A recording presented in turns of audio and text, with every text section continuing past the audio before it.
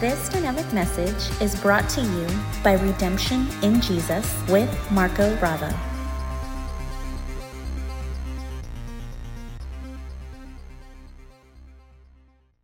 This morning, we are going to continue with the on and off series that we started weeks ago. And today specifically, we are going to look at the freeing truth about eating Jesus' flesh and drinking his blood. Now, if for any reason you think I am propagating cannibalism, no, that's not what we're doing.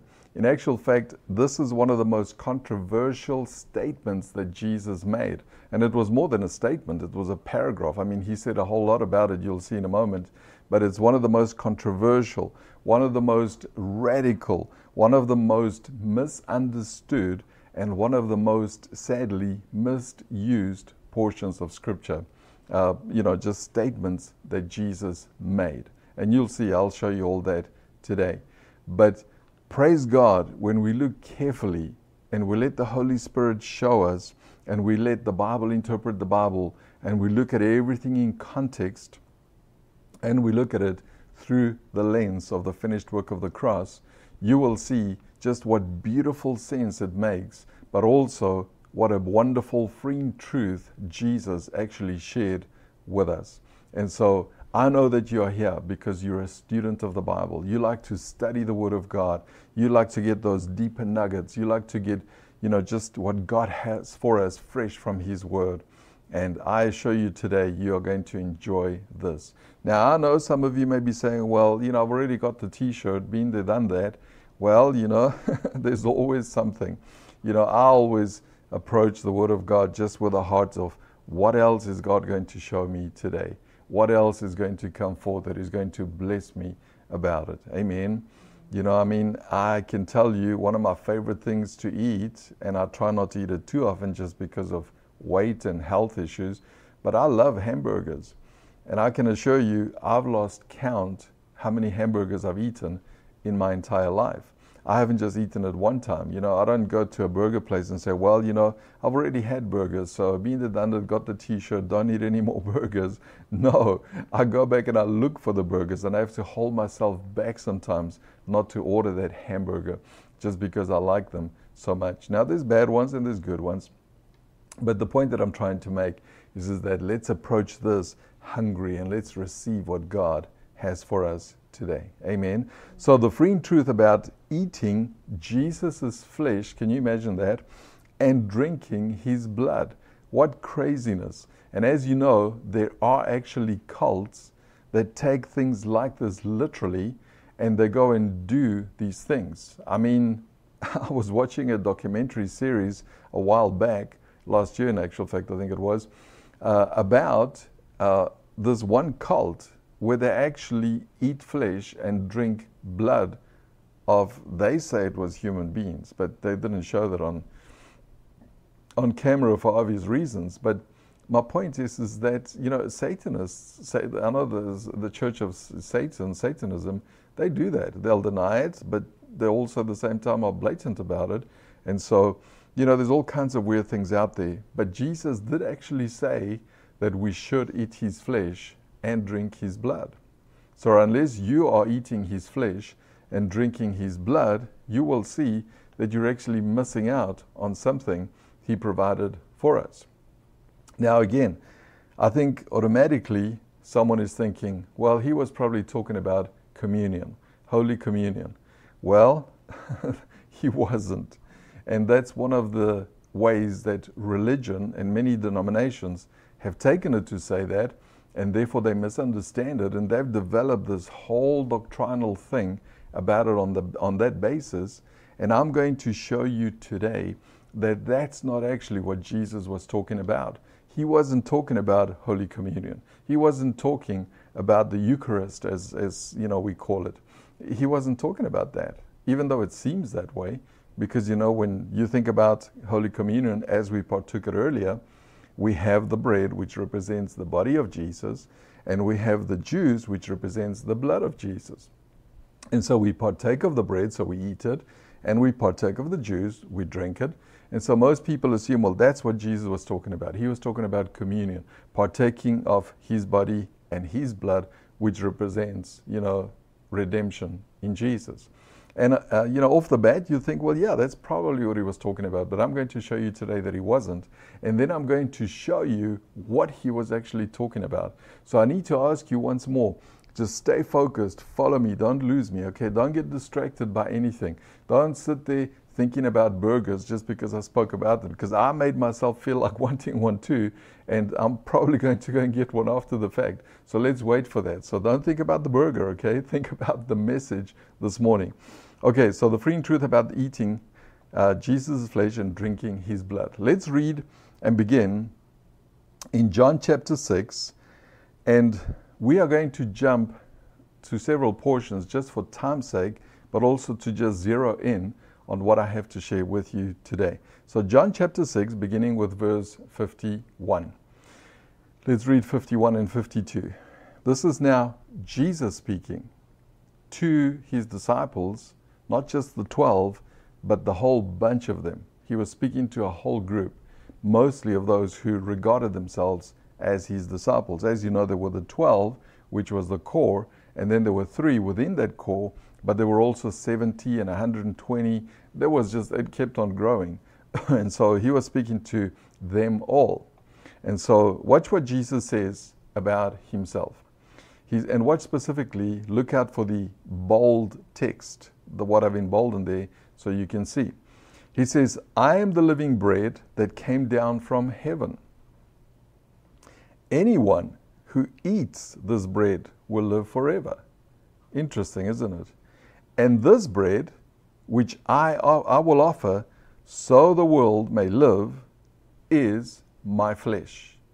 Right off the bat, Jesus makes a radical statement that you will see in a moment already started offending people, already started upsetting people, and they were trying to figure out what he was saying. Because in essence, he's saying, I came from heaven, I'm the bread from heaven, and if you eat me, the bread is my body, my flesh, and if you eat me, then you will live. So immediately people think, okay, so if we eat you, how are you going to help us beyond that? So it sounds like he was propagating or promoting cannibalism, and he was offering himself as the first meal. It just sounds crazy, right? Then in verse 52, watch what happens. Then the people began arguing with each other about what he meant. So they were trying to figure it out. And look at what they say. How can this man give us his flesh to eat? They asked. So basically, they saw this as a literal situation. They didn't understand the spiritual truth behind it. They didn't understand beyond just literally what Jesus said. They just saw someone who said, I have come from heaven, I am bread from heaven. In other words, I'm food sent from God, and my flesh is that food. And so if you eat me, you will live. And so, that would have freaked anyone out. Think about it for a moment. When we read this, we read it knowing what we know. We know understanding communion, understanding the purpose of Jesus and why he came and what he did. But take all that away and put yourself in Jewish shoes during Jesus' time when he actually said this. Picture yourself amongst the crowd. Here you are watching this man who claims to be the Son of God, who's performed miracles. You started believing in him. This is why you follow him and you're listening to him. And then he goes and he makes a radical statement like that. And he says, I am the bread from heaven, and my flesh is that bread. So if you eat me, you will live. What would you do? Probably what these people did. You will try and argue first and see what he's saying, and then you'll say, how can he ask that? It sounds crazy. And then watch what happens as we continue in verse 53. So Jesus said again, I tell you the truth, unless, so here he goes, he's poked the needle, now he's going to start turning the needle and poking it some more. So Jesus said again, I tell you the truth, unless you eat the flesh of the Son of Man, in other words, the body of the Son of Man, and drink his blood. So now he adds his blood, drinking his blood to it. You cannot have eternal life within you. I mean, wow, that's pretty radical. I'm sure you agree. But anyone who eats my flesh and drinks my blood has eternal life. So by eating supposedly his body and drinking his blood, we end up having eternal life. Pretty powerful. I mean, I'm sure some thought twice. If they were thinking literally, they thought, how are we going to begin to do this? And I will raise that person at the last day, he says. For my flesh is true food, and my blood is true drink. Anyone who eats my flesh and drinks my blood remains in me, and I in him. I live because of the living Father who sent me. In the same way, anyone who feeds on me will live because of me. Now, just for a moment, before we take that away, look carefully how many times it's emboldened. How many times he made a reference to eating his flesh and drinking his blood. There's a number of times that he said that just in that short paragraph there, right? So you can see that he wanted to make his point, and he felt strong about it, and he repeated it, and he said it in different ways so that they would understand this is something that I didn't say by mistake the first time in my sentence. Even though he saw people getting upset, he saw them arguing, and he saw them questioning, how can this man tell us to do this?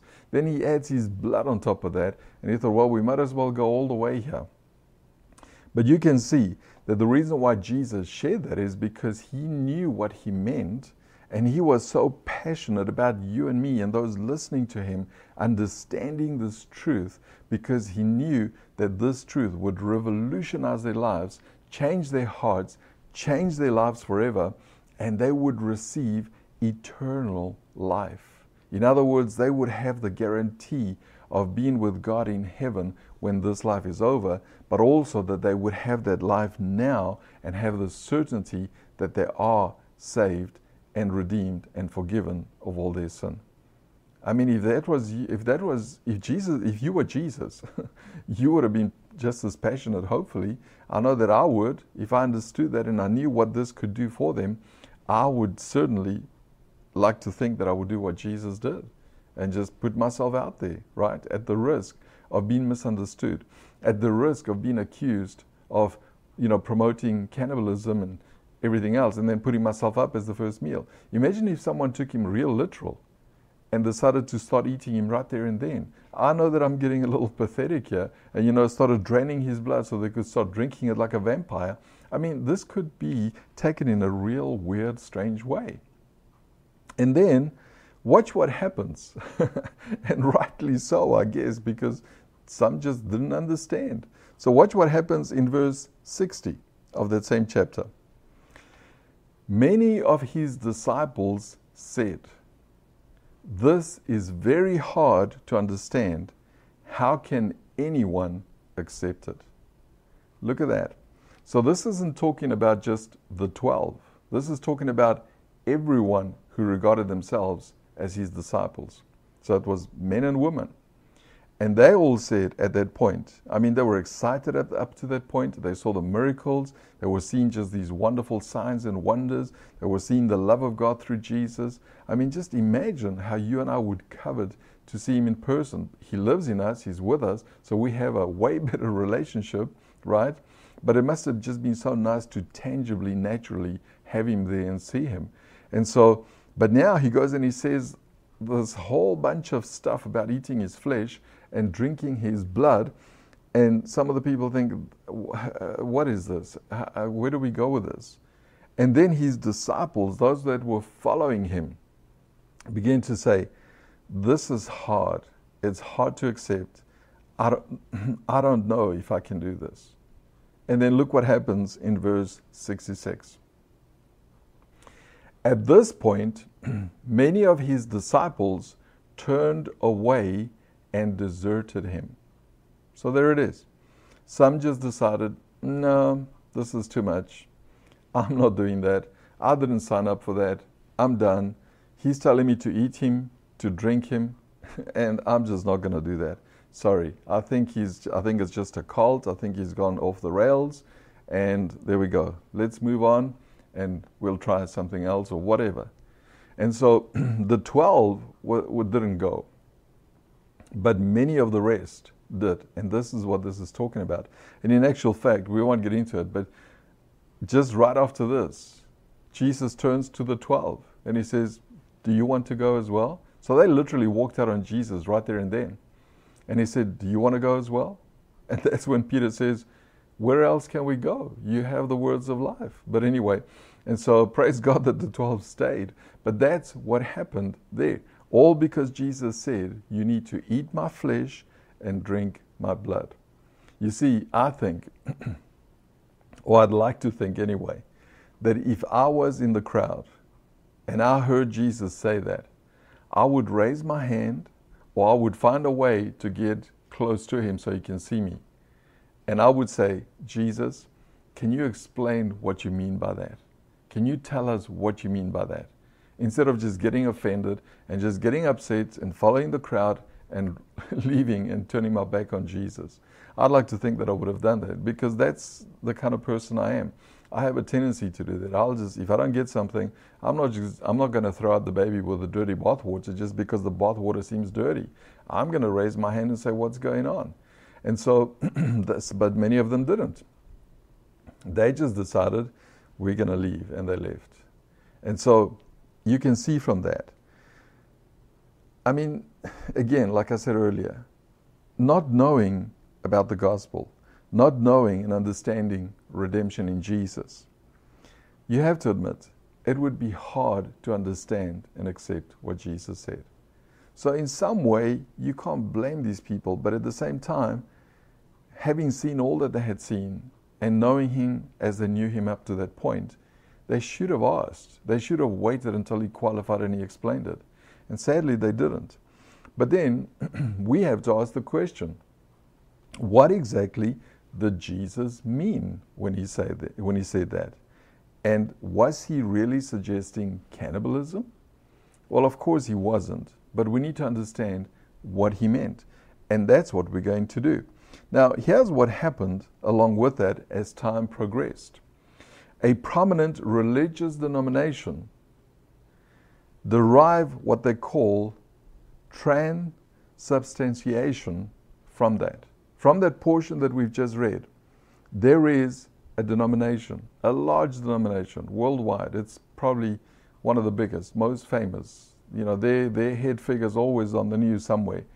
But they derive a doctrine, a practice that they call transubstantiation from that. And they also refer to it as trans-elementation. Or, simply put, it means transformation or change. You know, like one thing changes into another. Like a caterpillar changes into a butterfly. That kind of transformation. And so it is a doctrine that basically states, this is what transubstantiation or trans-elementation means. It's basically a doctrine that says that the emblems of communion, in other words, the bread and the juice, it basically says that when you're about to partake of communion, that those emblems literally become the blood and flesh of Jesus.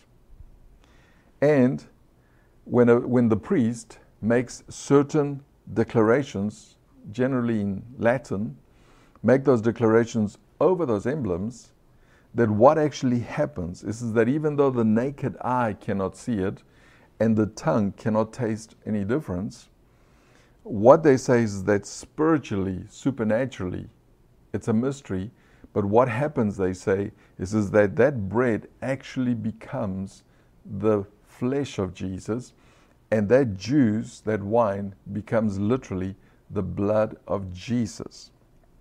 Now, here's the problem with that. That's not what the Bible teaches, and that's not what Jesus said would happen. But from that portion, that's what this denomination derives.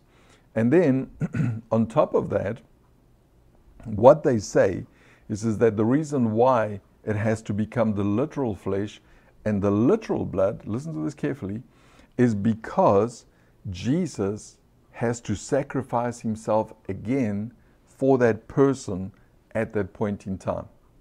So to them, every time they have this mass that they call, this practice of transubstantiation or elementation that they call, what happens is that when they make those declarations, even though the naked eye can't see it, the tongue cannot taste the difference, it's mysterious, but it happens. It literally becomes the flesh and the blood of Jesus, and then he's been sacrificed for that person's sins at that point in time all over again. And I mean, I'm sure listening to me, those of you who know the Word and understand the Word, you've already seen a number of holes in that doctrine. You've already seen a number of error in that doctrine, looking at it from a biblical perspective. This is why that same denomination has additional text written into the actual Bible. This is why they have their own version of the Bible, because they add what is called the Apocrypha writings to it, and they are blended in all over the place, and there's additional books from the Apocrypha into it, and all of their doctrines and practices are mostly derived from the Apocrypha, which are not canonized, God-inspired scripture. And so that's what happens there. Now, it's not that we're trying to attack anyone, but I'm a teacher. I need to teach the truth, and we love the people. We need to pray for everyone. We don't have it all either, and we hope other people are praying for us, but we cannot deny the fact. And so that's what this denomination has done from that portion we just read. When Jesus said that, they figured, well, that's what he meant, and this is what's happening. So they connected it to communion or the Eucharist, and then they explained this is how it happens and why it happens. And so this is why many other denominations and believers around the world and throughout time reject this doctrine. Because number one, they know that it's not in Scripture. They know that it's not what Jesus meant. And so, and of course, the fact that they say it's a re-sacrifice of Jesus is what throws the whole thing off. Because that means that Jesus is dying for their sins over and over and over each time they partake of the Eucharist. So every time they serve communion or the Eucharist, Jesus is dying again for their sins. So it almost sounds like it's back to the old covenant way of, the type and shadow of sacrificing animals. So can the blood of Jesus really take sin away if he's got to be sacrificed continually? And that's not the case. I mean, looking at Romans chapter 6, verse 10, the first part of that verse, for example, watch what it says. For in that he died, talking about Jesus, he died unto sin once. Some translations say once for all time, because that's what the original implies. And then, if we take a look at Hebrews 7, verse 27, I'm just giving you two out of many, but watch what it says. Who needeth not daily, see, it doesn't need to be done every day, often, as those high priests, talking about the old covenant high priests, to offer up a sacrifice first for his own sins and then for the people's. For this he did, talking about Jesus, once when he offered up himself. And this is just two of many scriptures that show us that Jesus only needed to sacrifice himself once. This is why he didn't need to keep on dying over and over, because his redemptive work was sufficient. The efficacy of his redemptive work was so powerful that it only needed to happen one time. And so that already shows us that this cannot be connected to Holy Communion if that's what they're implying, and that's how some people are understanding this. So Jesus only needed to sacrifice himself once for sin. I've just shown you two out of many portions there. So clearly Jesus was not talking or making a reference to the partaking of communion or communion itself.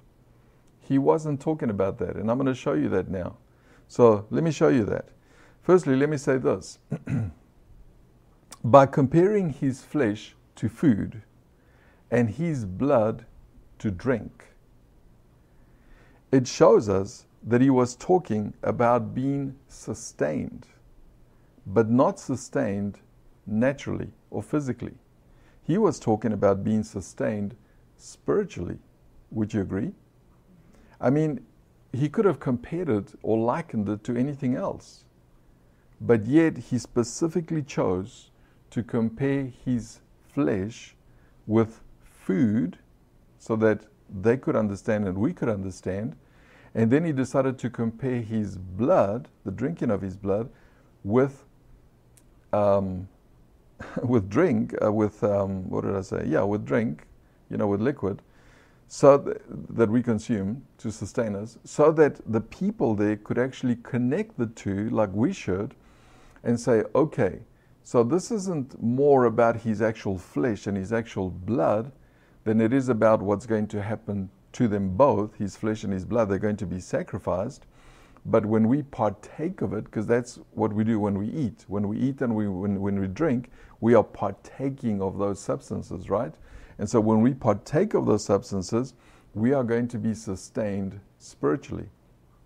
So really, he wasn't even talking about natural sustenance, because he likened it to the natural food and drink. So clearly that shows us that he was talking about spiritual sustenance, being sustained spiritually. That disconnects it from the natural realm. That means that he wasn't talking about being physically being eaten by people and people draining his blood and drinking it. It shows you that he wasn't talking about that. In actual fact, if you look at John, this is all from the same chapter, John 6 verse 55. Remember it said this? He said, "For my flesh is true food." See? "And my blood is true drink." In other words, yes, you have the natural food and the natural drink, but if you are a spirit being, you're going to live forever in spirit, not in your flesh, because your flesh will die, it will decay eventually, and you need sustenance. You need to be sustained spiritually. And he said, "And my flesh and my blood sustains you spiritually."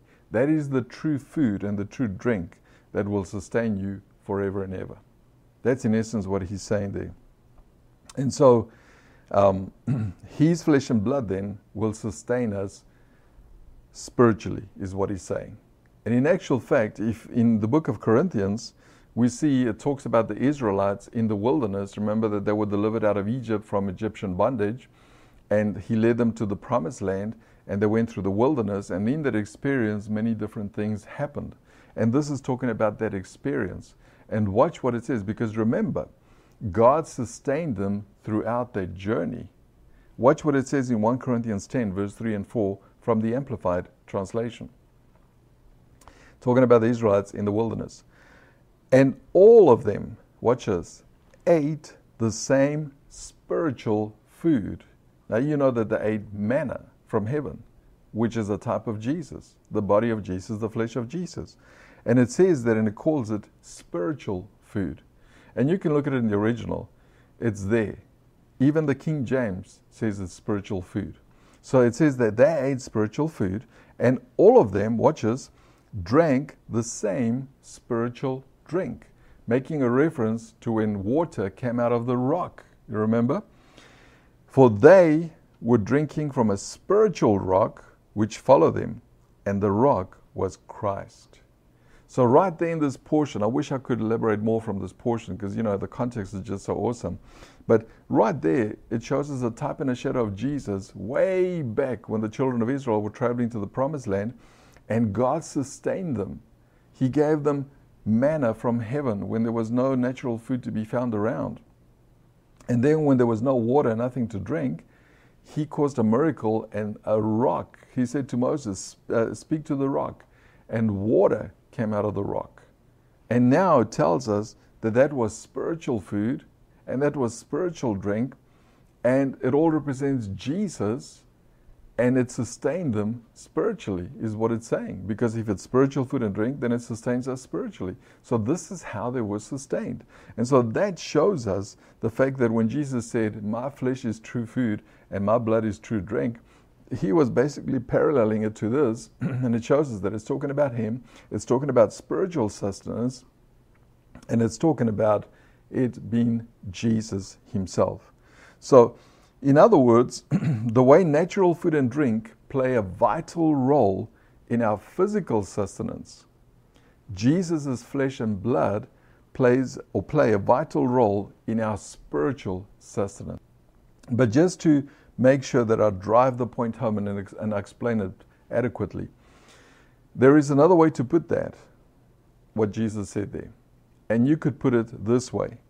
The way you depend on food and drink to keep you physically nourished is the way you depend on Jesus' flesh and blood to keep you spiritually nourished. That's another way of putting it, right? I've just shown it all to you. Well, let's go a little further now that we've clarified that. Let's look again at John 6, verse 35, from the King James Psalm. Watch this. And Jesus said unto them, I am the bread of life. Watch this. Now he's going to explain what exactly that means. I am the bread of life, he says. He that cometh to me shall never hunger, and he that believeth on me shall never thirst. Let's leave that there for a moment. Look at it real carefully. Notice, by saying, he that eats my flesh, what Jesus actually meant or means is that he that comes to me. Because it shows you right there, right? You see it right there. He that comes to me. And by saying, he who drinks my blood, what Jesus actually meant or means is he that believes on me. Because notice he says, and Jesus said unto them, I am the bread of life. And he said, that's his flesh that we are to eat. Then he says, he that cometh to me shall never hunger. What do we eat? His flesh, which means coming to him. And he that drinks my blood, he says, will never thirst. And what is that? Believing on him. Do you see that? I want to make sure that you don't miss that, because that's the key to understanding this portion here. He connects his flesh to coming to him, and he connects his blood to believing on him. Amen. It's all part of the same portion right there. So basically, by coming to Jesus, our spiritual hunger is satisfied. And by believing on Jesus, our spiritual thirst is quenched.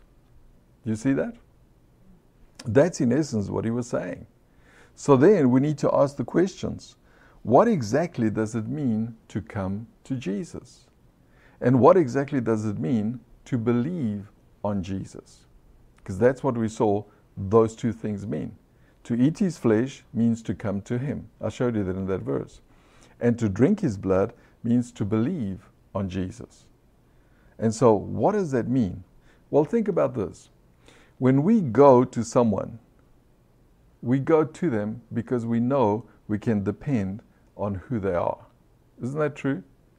When we need help, when we are looking for something, when we are looking to get help beyond what we can do, we go look for someone. You don't just look for anyone. You go to someone who can actually help you in that regard because of who they are. Correct? I mean, let's just talk about your vehicle. Let's say your car breaks down and you've tried to fix it, you've tried to look into it, you've covered the basics, and you just cannot figure it out. What do? Who do you go to? Who do you look for? You go to a mechanic. And before you go to that mechanic, unless it's someone you know and you trust, you go and look at their reviews, right? To make sure that they have high ratings and that they are actually a good mechanic. And once you establish that, you go to them. Why? Because you know you can depend because of who they are. They're a mechanic with a good track record, right? And then also, you believe on someone because you know that you can rely on that person. And so once you've looked at it, you may have done some work done by that mechanic before. You know them, you know that they're good, you know that they're affordable. And so what do? Well, you believe in them, and so you rely on that person because of what they've done for you in the past, right? And so that's in essence what that means, because Jesus himself explained it. To eat his flesh means to come to him, and to drink his blood means to believe on him. And so You go to him because of who he is. And you believe on him because you rely on what he's done for you, specifically to redeem you. Are you with me? That's what Jesus was saying. That's the essence of what he was teaching in that portion. That's the core. And to be quite honest with you, when you look at Hebrew phraseologies and idioms and, just ways that the language was used in his day, they would have understood clearly what he meant. If they really just paid attention and maybe just asked him to qualify it, which I'm sure he was about to do before they walked away. And so, but you can see from this, I've shown you from what he actually said himself in the context, what he actually explained what he meant when he said that, right there and then. And so, just to clarify, to come to Jesus means that we can depend on who he is, right? And to believe on Jesus means that we can rely on what he has done to redeem us. That is how we are spiritually sustained. Isn't that true? We are sustained because we know we can depend on him because he is the Son of God. But he's also my Redeemer. And he went and sacrificed himself for me so I can depend on him. It's not just anyone. It's the Son of God who gave himself for me and redeemed me. I can depend on him. That's what it means to eat his flesh, to partake of what he's done for us physically. And then you can believe on him because of what he's done for you. Just look at the redemptive work. Look at everything he went through and everything he suffered to get us forgiven of our sin and to redeem us. That track record alone proves to us how he loves us and all he did to redeem us. This is why we can believe on him, and which means drink his blood. So can you connect those things to communion? Sure. But is that what Jesus was actually talking about? No. He was explaining a greater truth, which is come to me, believe on me, because what I'm going to do is going to set you free, but also it's going to sustain you spiritually. And isn't that what sustains us spiritually to this day and will forevermore? I mean, we are saved and redeemed because of what Jesus has done for us, because of who he is, right? And we are going to be in eternity in heaven with God because of who Jesus is and what he's done for us, right? So in essence, we are partaking of his flesh and we are partaking of his blood by doing that. Because those were phraseologies, those were idioms that he used to bring a greater point across. Amen? It is powerful, powerful. Now, look at John 6 verse 54 again. We looked at this. He said, it's going to clarify and qualify what I just said. Whoso eateth my flesh and drinketh my blood hath eternal life. See that? In other words, they will be sustained spiritually forever. And I will raise him up at the last day. So even in this earthly life, they will be sustained by my flesh and my blood. In other words, by coming to me and believing in me. And because of that, they will also be raised up in this life, and they will be with me and the Father forevermore. That's in essence what he's saying. Powerful stuff, isn't it? Praise God for that.